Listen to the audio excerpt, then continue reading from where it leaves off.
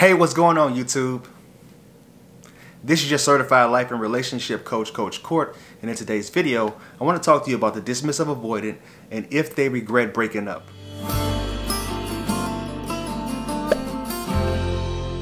Thank you for sticking around. If this is your first time viewing me, do me a favor and subscribe to the channel by clicking that subscribe button and ringing that little bell so you're notified for the newest content. Before I get into the content, if you want my help personally, reach out to me on my website at www.fruitfulseeds.com and leave me an email no longer than 2 to 3 paragraphs long, no longer than 500 words, because it makes it really difficult to respond to long emails. Also, if you want my help the quickest, go ahead and book a session with me. Go to my website, click the product tabs, and you will receive an email within the first week. Also, I want to wish you guys a happy new year. I appreciate all of the support and you guys helping me to reach almost 3,000 subscribers in the year 2020 alone.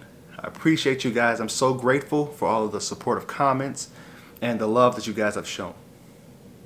In today's video, I want to talk to you about the dismissive avoidant and if they have regrets about the breakup.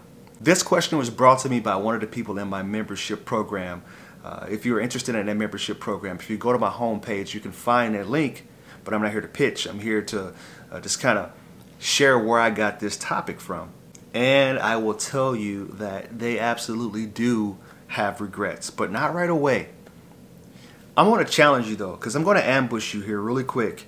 I know that you may be feeling heartbroken, you may be feeling a little bit resentment and a little spitefulness. I get this from clients all the time where they're very upset, and since they're triggered, you know the saying, hurt people hurt people.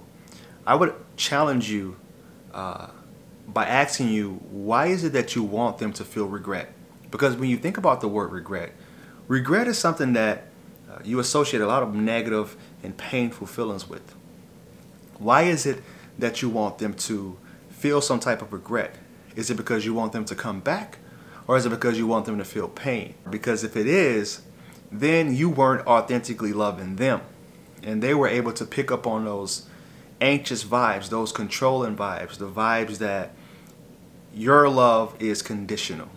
And unfortunately, in order for you to make them want to be back with you again or want to reconsider the relationship, you have to give them vibes that your love is unconditional, which means no matter what they do, what they say, you will continue to be the loving and supportive person that you need to be in order for them to feel safe and comfortable. Quoting the great Thich Nhat Hanh, he says that you should love in such a way that the person feels free. No one understands that more than the dismissive avoidant. I also wrote a quote this morning saying that your mental health is relying upon someone else having the epiphany that they can't live without you. Now I'll say that again. Your mental health is relying upon someone else having the epiphany that they can't live without you. For one, you should never give somebody that much empowerment and that much privilege within your life. And two, they don't want that amount of privilege. They don't want that amount of power over you. It's a lot of pressure to put that on someone where your total happiness and your healthy mindset is relying upon whether or not they want to be with you or not, whether or not they want to revisit the relationship, or whether or not they're able to fulfill your needs. But that's what attachment issues is all about. How we get our needs met. The dismissive are terrible at stating their needs. They usually just pull away and they'll take space for themselves.